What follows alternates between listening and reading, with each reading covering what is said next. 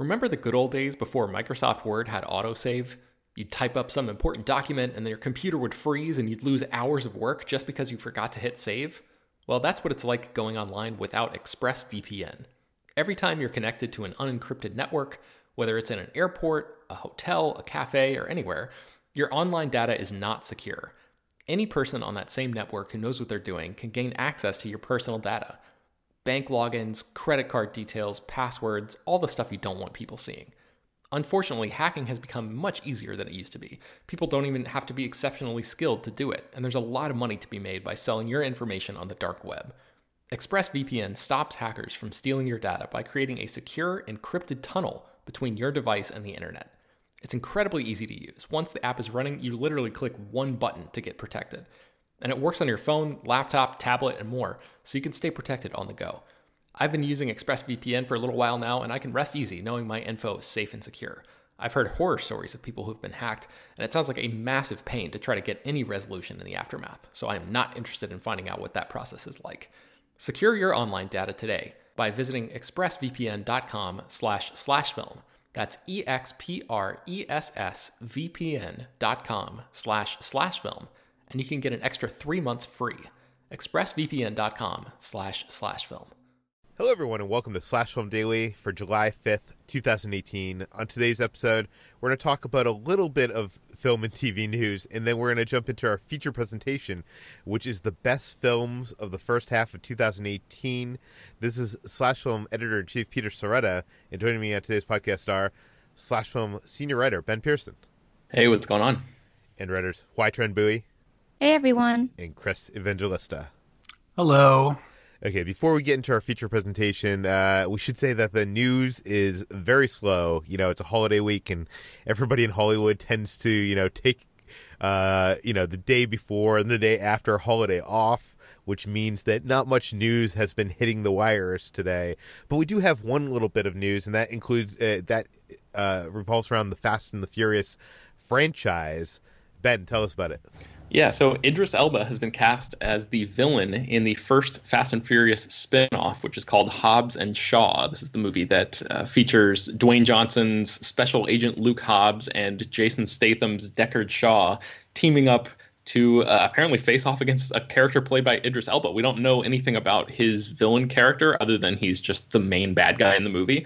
But I don't know. Elba is like a really terrific actor. He's super physical, and I feel like he has the ability to, go toe to toe with these guys. If they want to get into like a physical brawl, he could also do, some more mental, psychological games with them as well. So I feel like there's a lot of opportunity here.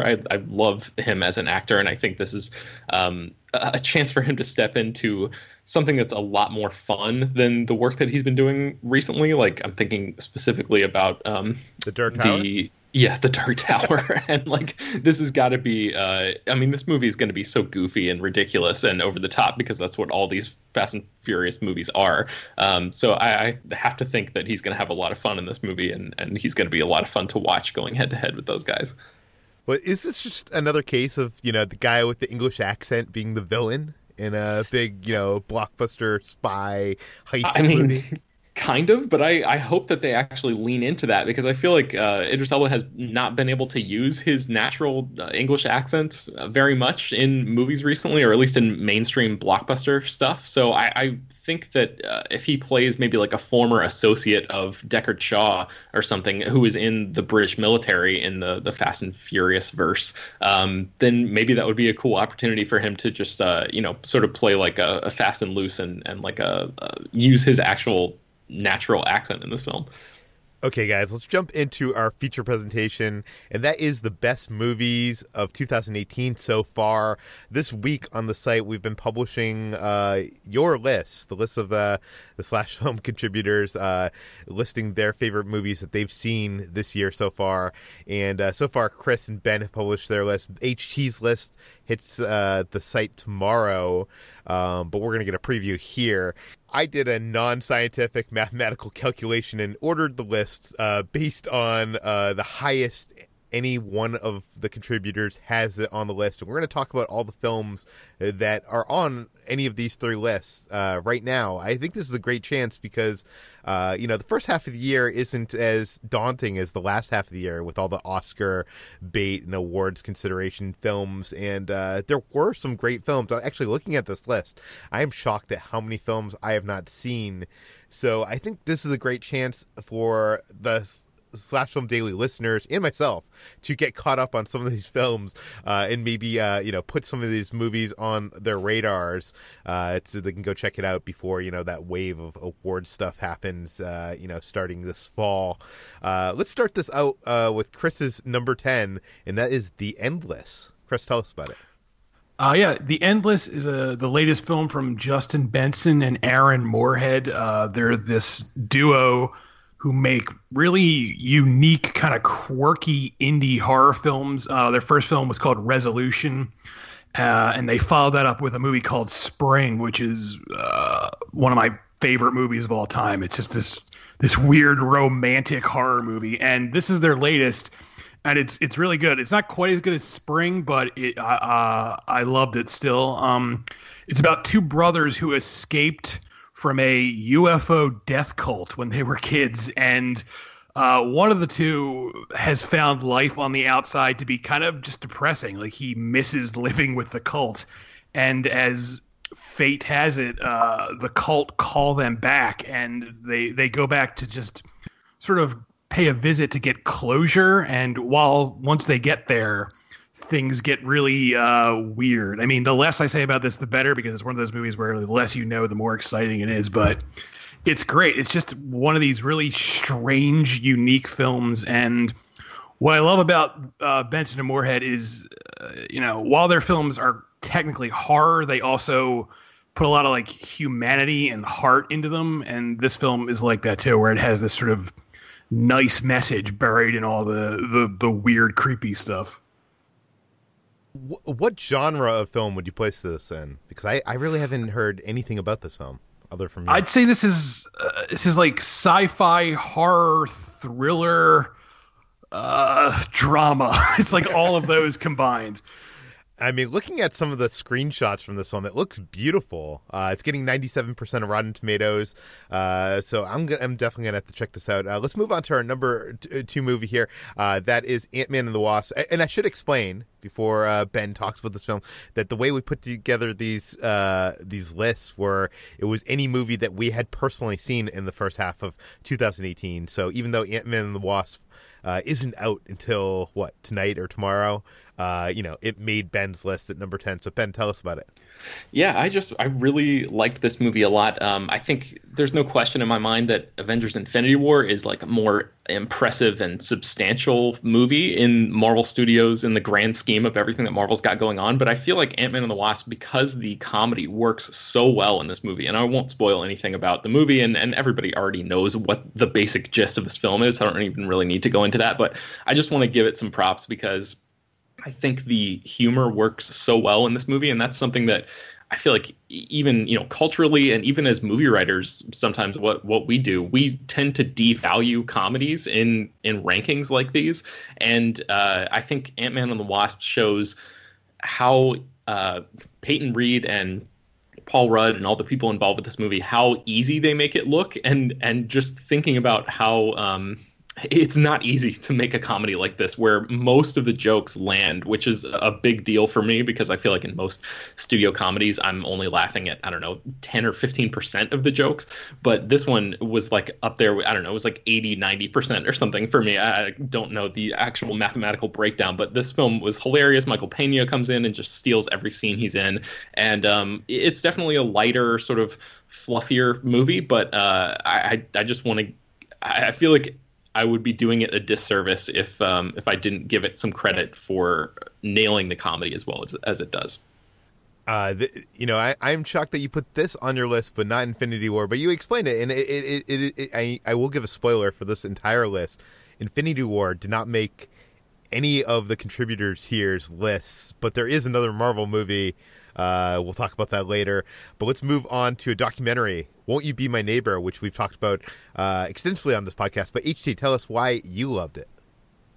So, Won't You Be My Neighbor is the documentary about Fred Rogers, his life and legacy, as the host of the popular children's TV show, Mr. Rogers' Neighborhood.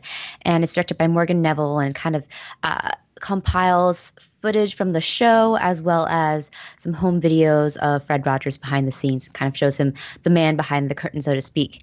And it's such a touching, affecting, and heartwarming film that I felt like really embodied that this new strain of movies that just preach the good in people. And I really love to see that movies that really speak to and tap into like the good in humanity and that kind of thing.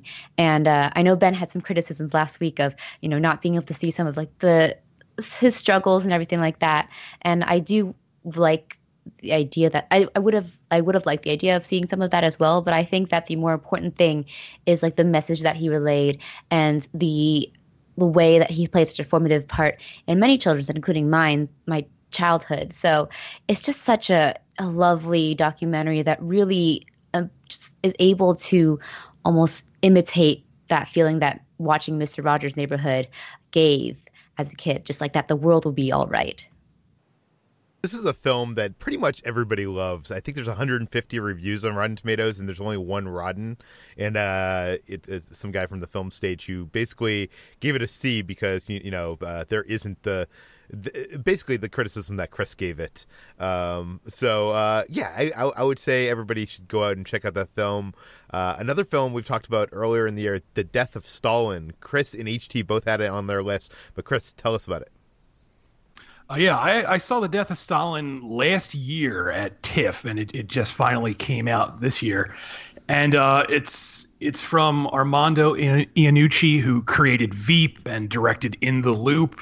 And it's this very funny, very dark movie about the chaotic, comical fallout that happened in the Soviet Union after Stalin died and all his advisors were jockeying for power. And this is one of the weirdest comedies I've ever seen because it's very funny. It's like hysterically funny, but it's also insanely dark. Like, this is one of the darkest comedies I've ever seen. Like, almost every scene has people being like rounded up and murdered in the background, and yet somehow it, through all of that, it remains very funny. And it's almost impossible to nail a tone like that. Like, I don't think many filmmakers could make this subject matter seem so funny, but it works really well somehow. Let's talk about another film. This is a small film that I think got a lot of acclaim, and that is The Quiet Place. Ben, you had this at number 8. Chris had it number 9. Tell us about it.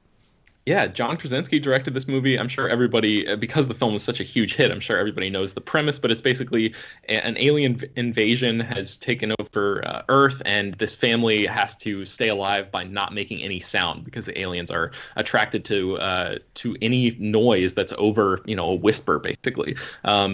I think Krasinski did a really wonderful job with this movie, and he surprised a lot of people as the director. I think the film itself sort of weaponizes sound in this really interesting way that sort of brought the movie theaters, at least that I was in, into basically, which are like loud places and kind of obnoxious places where people tend to react terribly to movies and behave like they're animals. Frankly, it sort of forced everyone to be quiet because that's what this whole movie is sort of hinged on. Emily Blunt is terrific in this movie. I feel like if Oscar voters took horror movies a little bit more seriously, or at least mainstream horror movies like this, that she might actually get some awards consideration because she is so good in this film as the mother.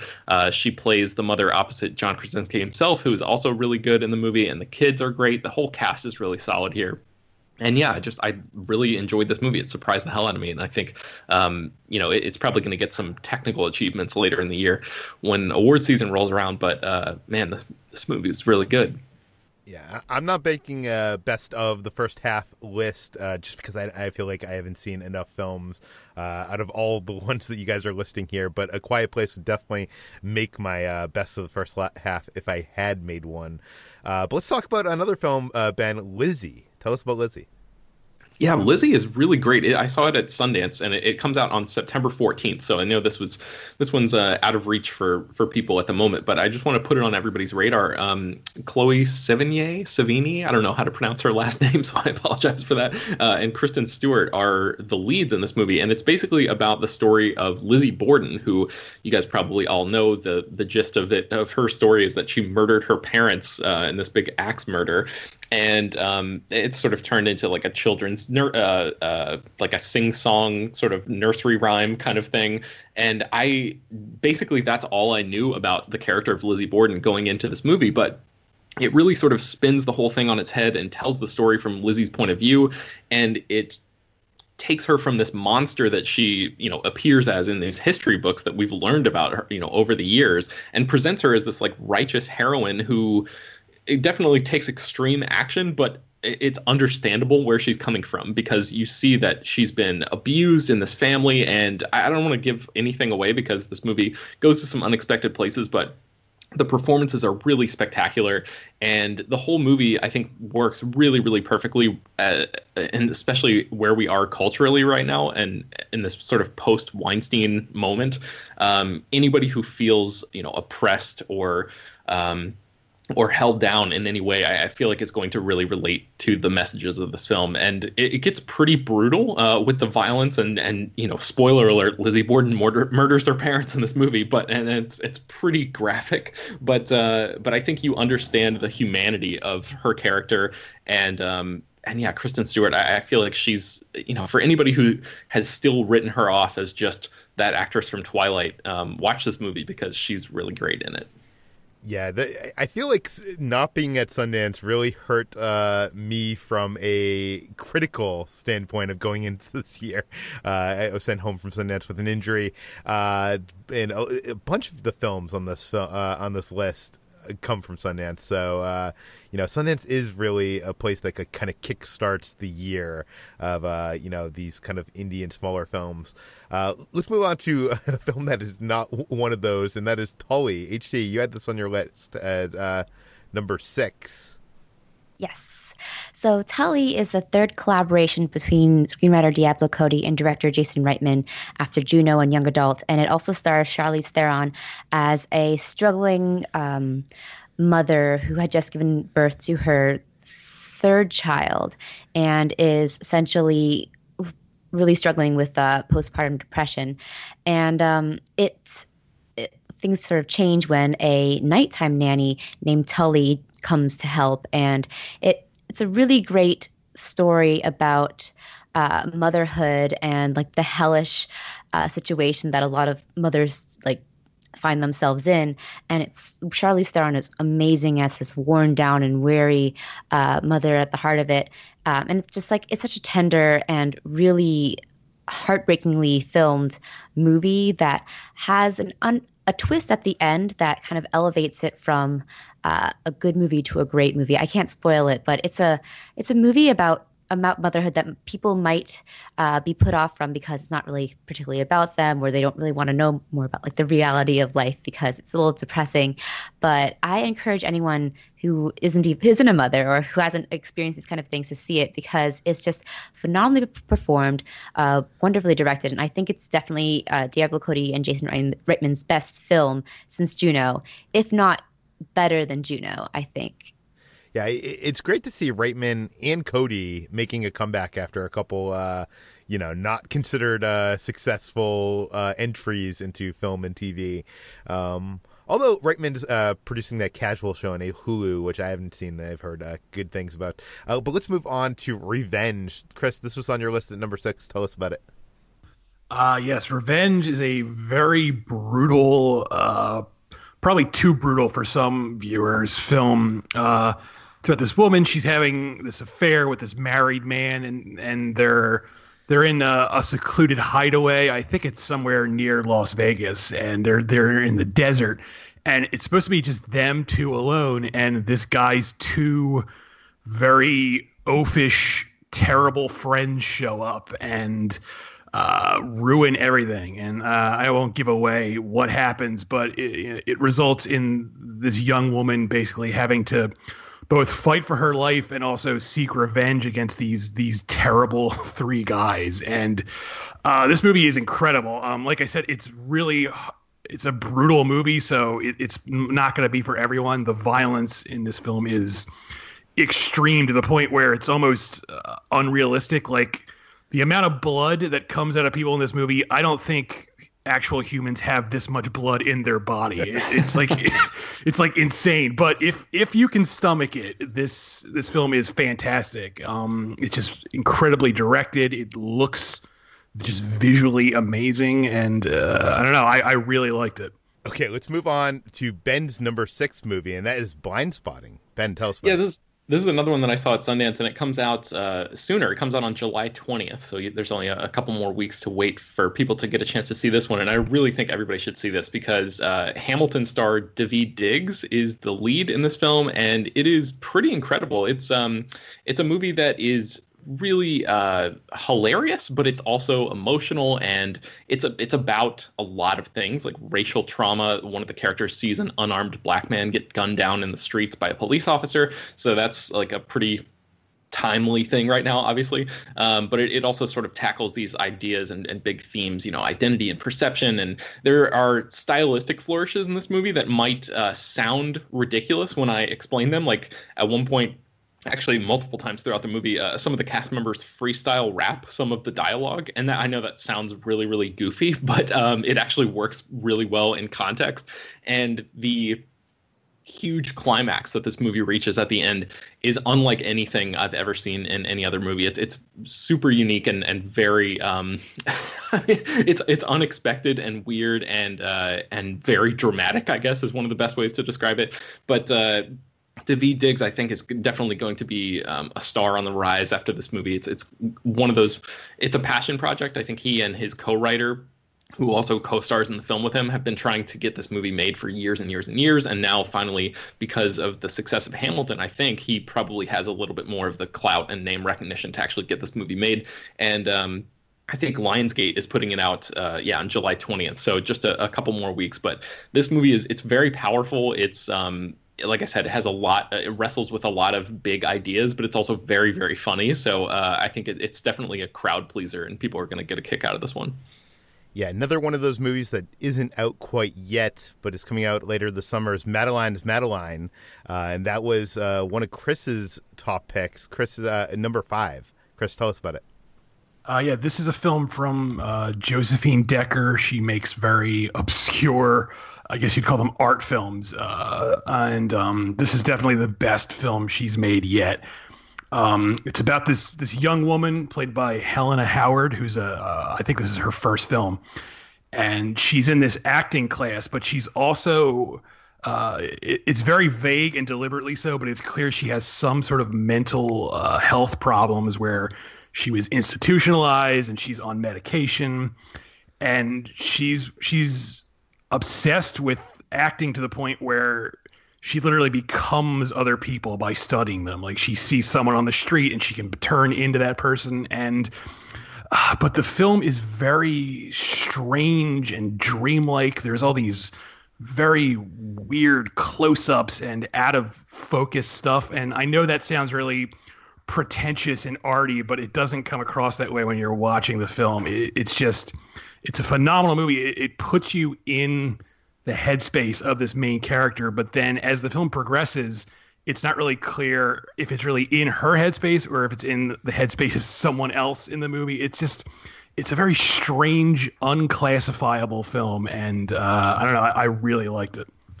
And this movie comes out August 10th in limited theaters, so you might have to, seek this one out. But a big movie that, a wide release that hit theaters, a comedy of all sorts. I think this might be one of the only all-out comedies on this list. I guess Ant-Man's kind of a comedy. Is Game Night. And HT, you alone had this as your number 5. Why? Game Night is great, guys. I don't know why you guys don't have it on your top 10, but it was a movie that gave me a hope again in studio comedies, that they're no longer just broad and silly and crude, but that they can be funny and clever and stylishly directed. So Game Night is directed by John Francis Daley and Jonathan Goldstein, and it it follows a couple who are obsessed and overly competitive when it comes to games, and they host a weekly game night with their friends that suddenly turns dangerous when the Jason Bateman's character's older brother comes into town and introduces a sort of murder mystery night that turns into an actual murder mystery.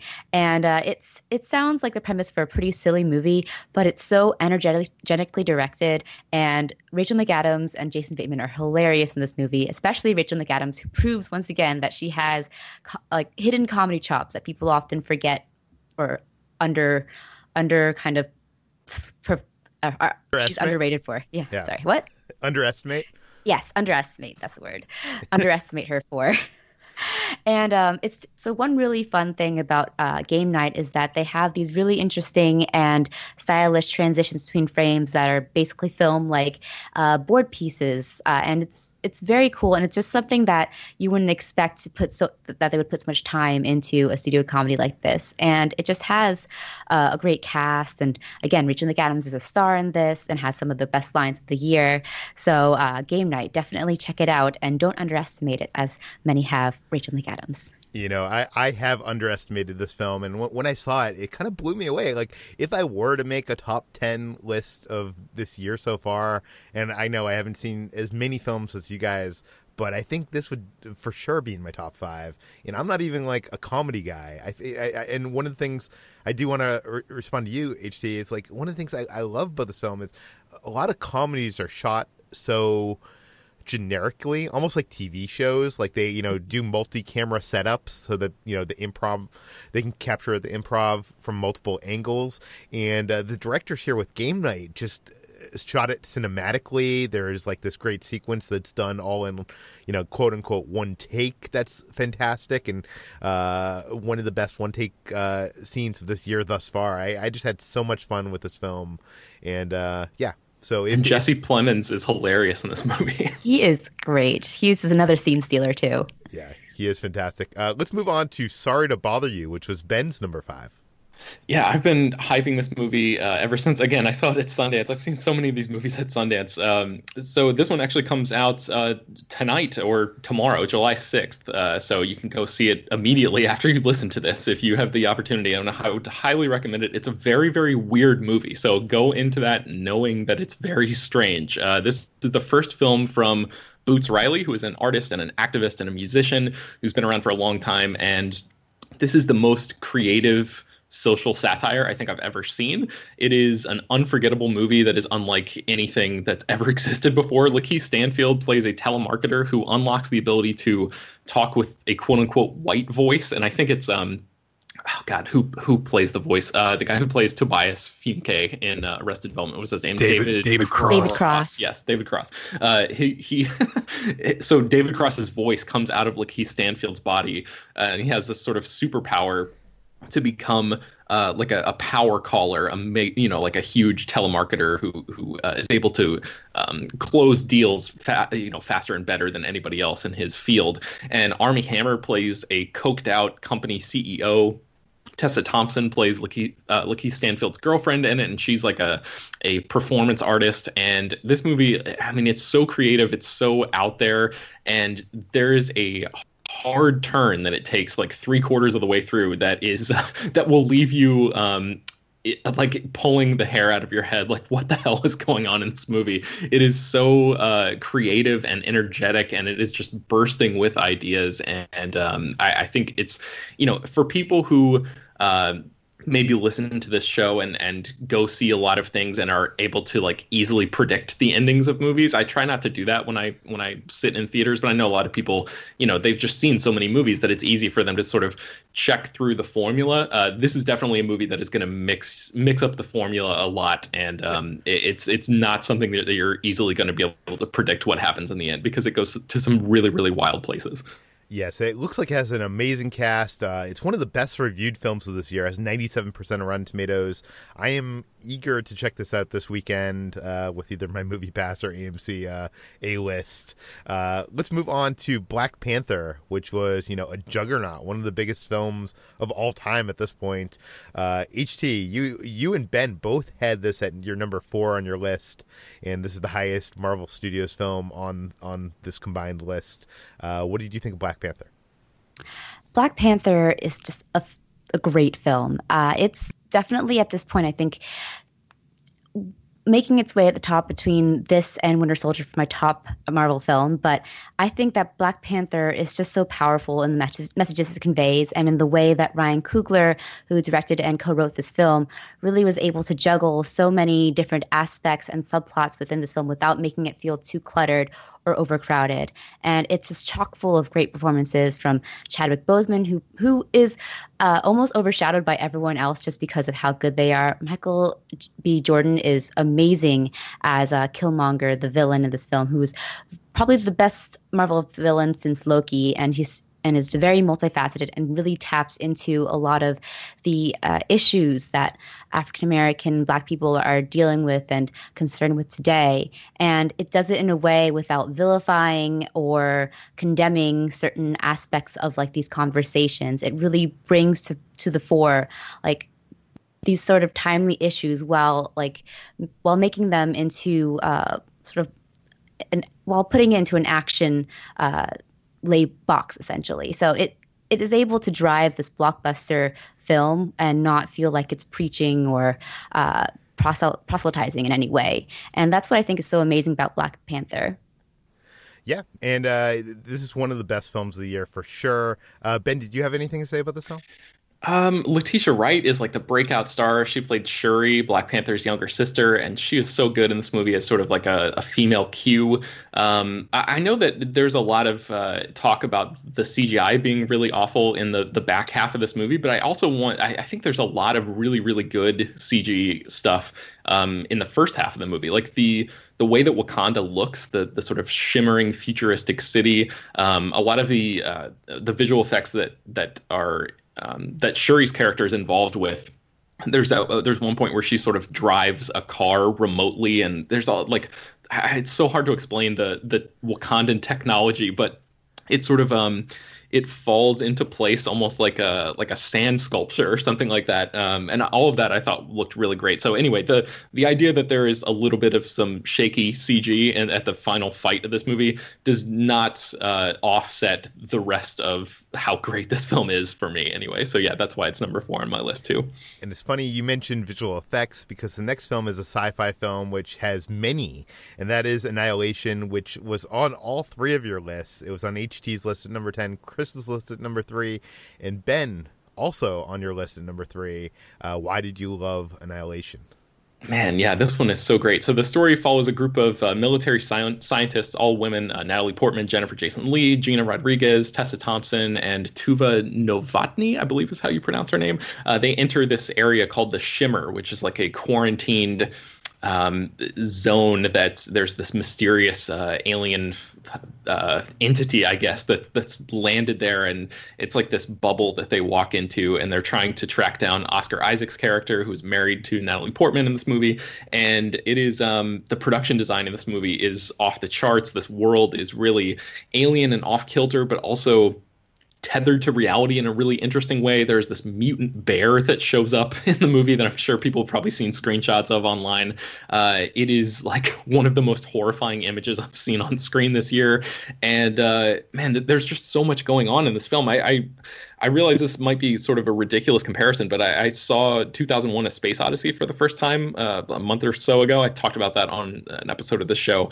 And the ending of both of these movies, it sort of, Annihilation sort of reminds me of that, in that director Alex Garland, who also wrote the script, is sort of going for this primal association with the audience. I think he's trying to peel back layers of story and get deeper than just the cerebral what is happening in this film, and getting to this emotional core of a place where it's really difficult to describe, but Chris, I'm sure you have something to say about this, but I mean, I would probably just be echoing everything you just said, but yeah, this movie deeply affected me in way. I mean, I had read the book, so I had some idea of what it was about, but the film changes a lot from the book and becomes its own thing. And I don't know, this is just one of those movies that while I was watching it, I could tell, like, all right, some people aren't going to like this, but I love it. And I know years from now, we're still going to be talking about this movie, unlike, hundreds of other movies that came out this year. So I don't know. This movie it holds a special place in my heart. Do you know what I'm talking about, though, with the 2001 comparison? I'm not trying to like say that it's as great as a Kubrick movie, but I feel like on this that sort of like elemental plane, it's sort of on the same level. Oh, yeah, absolutely. It has that same vibe, I guess you could call it, where it's. I've been using the 2001 comparison since I've seen it because it kind of like goes into this abstract place where it's more about interpretation and how you feel about it than what it's actually, what you're actually seeing from a story perspective. And I think that's going to determine if you love or hate this film, I think, because if you go into it, it kind of sets up as a mystery. And if you really want answers to that mystery, you might be disappointed. But if you're along for the ride and willing to, the best films, I think, are ones that you can leave the theater and have discussions about and have your discuss your interpretation compared to someone else that is completely different. And I've just had so many great conversations about this movie, and Chris has done some remarkable work about this film on the site, which I will try to link to in the show notes as well. But let's move on to Hereditary, which is also a film on all three of your lists. I have yet to see this movie, guys. But HT had it at number 7, Chris had it at number 4, and Ben, you had it at number 2. So tell us about Hereditary. Peter, you got to go see this immediately. I mean, you're talking about Movie Pass. Like, go use your Movie Pass. Do whatever you have to do to go see this movie, like, this weekend, because I have not been as deeply unsettled at the ending of a movie since, I think, Kill List, which came out in 2011. So that one also really, like, left me sitting in the theater, like, in the dark, just disturbed at what I had just seen. And Hereditary, which is the debut film from a new filmmaker called Ari Aster, is really a remarkable piece of work because it's a debut movie. I mean, it's so confident and controlled. It feels like it could have been the 10th film from this guy, but it's his first one out of the gate, and it's so it's amazing to me that is what happened here. Toni Collette plays a family matriarch who's trying to really understand and process and come to grips with the death of her mother and keep her family together while some supernatural stuff begins to happen to them. And this film is like it's an examination of like grief and loss and suffering, but also it's wrapped up in this tapestry of horror that really the entire movie, it may as well have been called like Existential Dread the movie, because it's just like the dread builds and builds and builds from the very beginning, and it's so high in the beginning that there's no way that you could anticipate this film going where it goes, and it just ratchets and ratchets and ratchets and continues to just ramp up this this insane dread. It's not really a jump scare type of horror movie, and I know it's probably not going to be for everyone, but I think the performances, especially by Toni Collette, who I legitimately think deserves Oscar consideration for this film, are so good, and the movie is so unnerving and disturbing that, man, this one, I think people are going to be talking about this film for a long time. See, I'm in such fear of this movie, and not fear because of, what we're seeing and what I see in the marketing. I fear when I see the trailers, I kind of get the impression that it might not be for me. And I wasn't one of those people that love The Witch, and I kind of get the impression that it's kind of like in that line of horror movie. But I definitely am going to see this because all of you guys love this movie, so I know I need to see it. It's just I'm afraid of seeing it because I have a fear that I'm not going to be on the same side as you guys. I mean, I think, Peter, even to be fair, I think even if you end up not liking the story, you should definitely see it just because of the amazing performance that Toni Collette gives in this film. I think it's worth seeing for her work alone, even if you walk out of it going like, that wasn't really for me. I think you're going to want to bear witness to the work that she does in this movie. For sure. Okay, let's get to Paddington 2, a sequel, the last sequel on our list. And this was on all three of the lists yet again. Ben's list at number 9, Chris's at number 7. But HT, you had this at number 2. Tell us about it. I love this film. Paddington 2 was probably the most entertaining experience I've had in a theater in a while. It just envelops you in this really warm and like wonderful vision of the world that I think is really necessary in a time like this. And it really expands upon the first film as well, which was kind of just a fun, cute family movie. And Paul King, who returned to direct Paddington 2 after directing Paddington, really ups his visual game in this film. His style can probably be compared best to like a Wes Anderson film. In fact, I think this was probably the best Wes Anderson film of 2018. Don't quote me on that. So Paddington 2 follows Paddington the bear, who is now living and settled with the Brown family, and decides that he wants to buy a pop-up book at an antique shop to send to his beloved aunt back in Peru for her 100th birthday.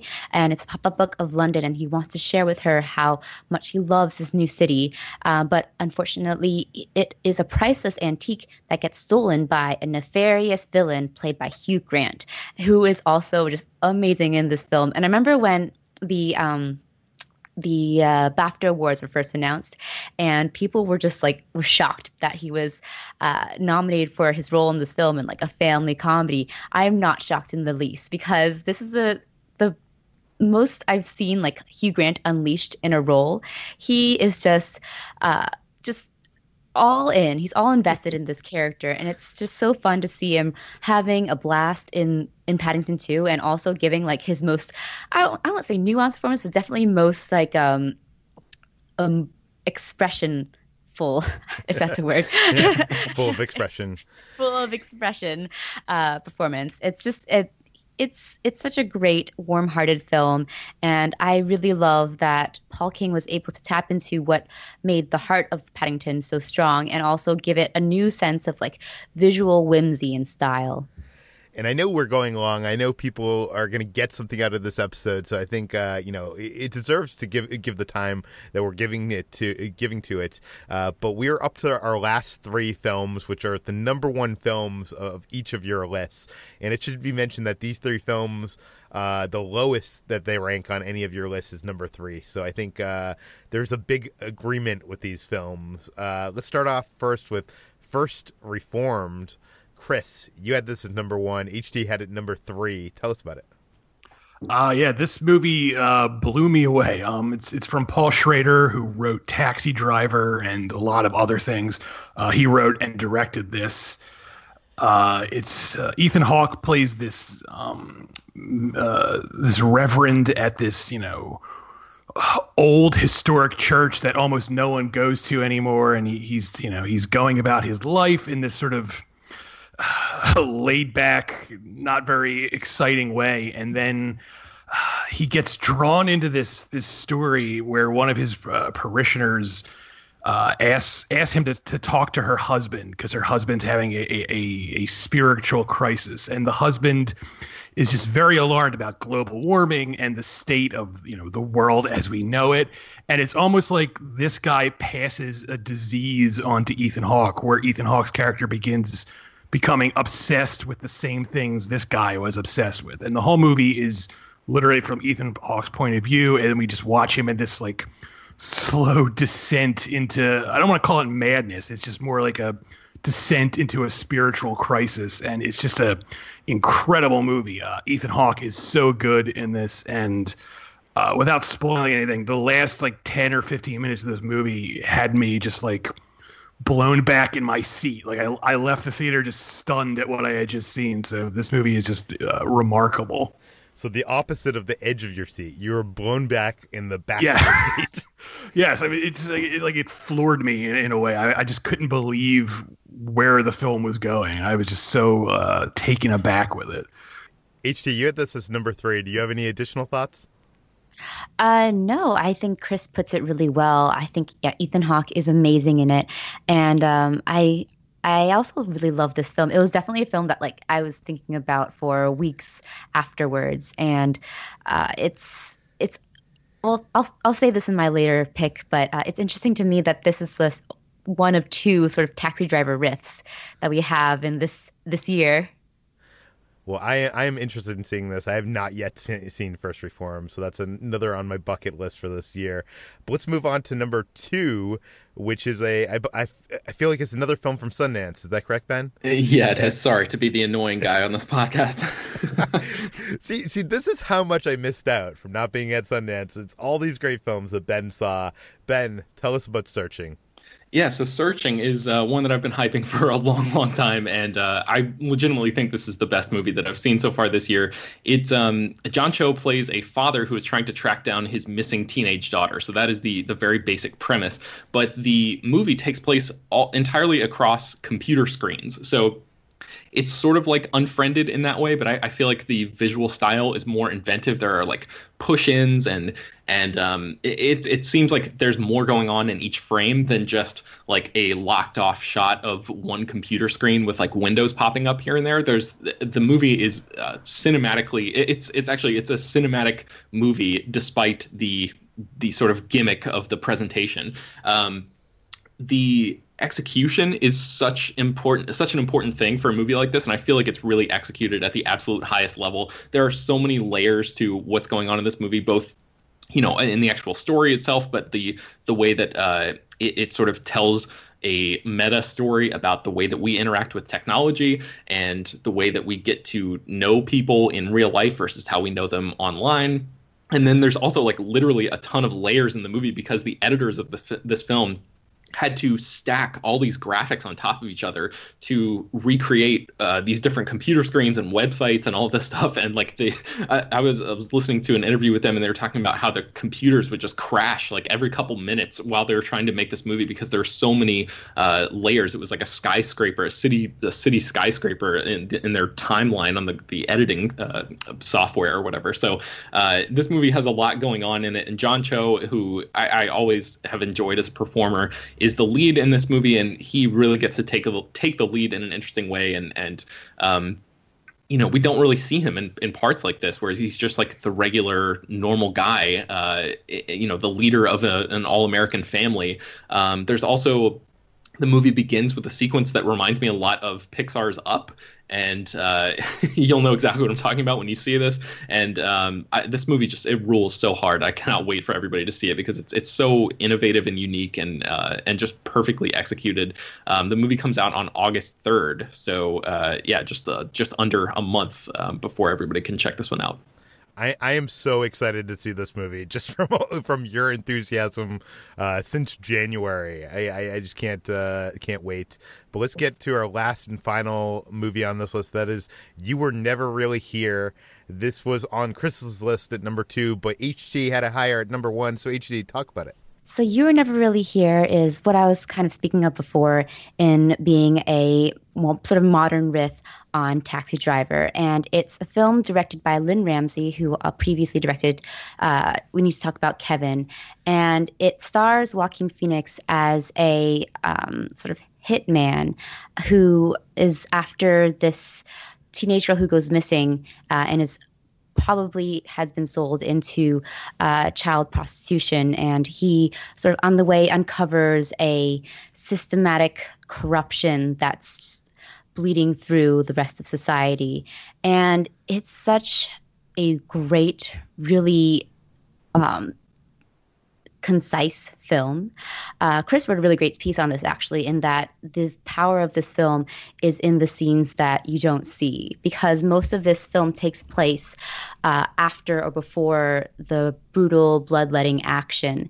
It's really poetic in a way that it kind of depicts this hulking mass of a hitman played by Phoenix, and he is just so wary and so broken down as a person that it becomes becomes like a depressing modern take on Taxi Driver, in that it doesn't have that glamorization of the frustrations of masculinity in the sense that Taxi Driver did. It kind of continues that and touches on the sort of toxicity of the lifestyle that he lives and how it slowly wears away at him, both physically and emotionally. And it's just a beautifully shot, really tensely directed film that just really spoke to me. And Joaquin Phoenix is giving one of his career best performances. I truly think that he's just like, now that Daniel Day-Lewis is retired, the best actor of his generation. And Lynn Ramsey should be is in league with the best auteurs of today too. And I think that her name should be up there as well. Chris, you had this number 2. Do you have anything else to add here? No, I mean, what HT said is pretty much spot on. And touching on that one element where what makes this film so unique for me is how little it shows you. It's a film that actually goes out of its way to keep the audience sort of without like a cathartic sort of reward. Like, you want Joaquin Phoenix to be violent because the people he's dealing with are terrible people. So you kind of like, you want to see him, enact, I guess, vengeance or justice on these people. And the film never actually gives you that. Like, I mean, he commits violence, but it all happens in ways that's like conveniently off screen. And it kind of like, it throws you for a loop because you're so used to, standard movies giving you that, emotional release of, someone enacting that righteous violence, so to speak. And this film doesn't do that. And it's kind of unique in that way. Well, that brings us to the end of today's Slash Film Daily. Next week, I hope to have Jacob and Brad talk about their top 10 of the year thus far. I think we've gone overboard with the time, so I'm not going to do the usual goodbyes. But you can find this podcast published every weekday on iTunes, Google Play, Overcast, Spotify, all the popular podcast apps. You can find the features we talked about today linked in the show notes. And please feel free to send us your feedback, questions, comments, concerns to peter@slashfilm.com. What movies did our group miss that came out in the first half of 2018 that should have been on their list but weren't? Please go rate and review this podcast on iTunes. Tell your friends, spread the word, and we'll see you tomorrow.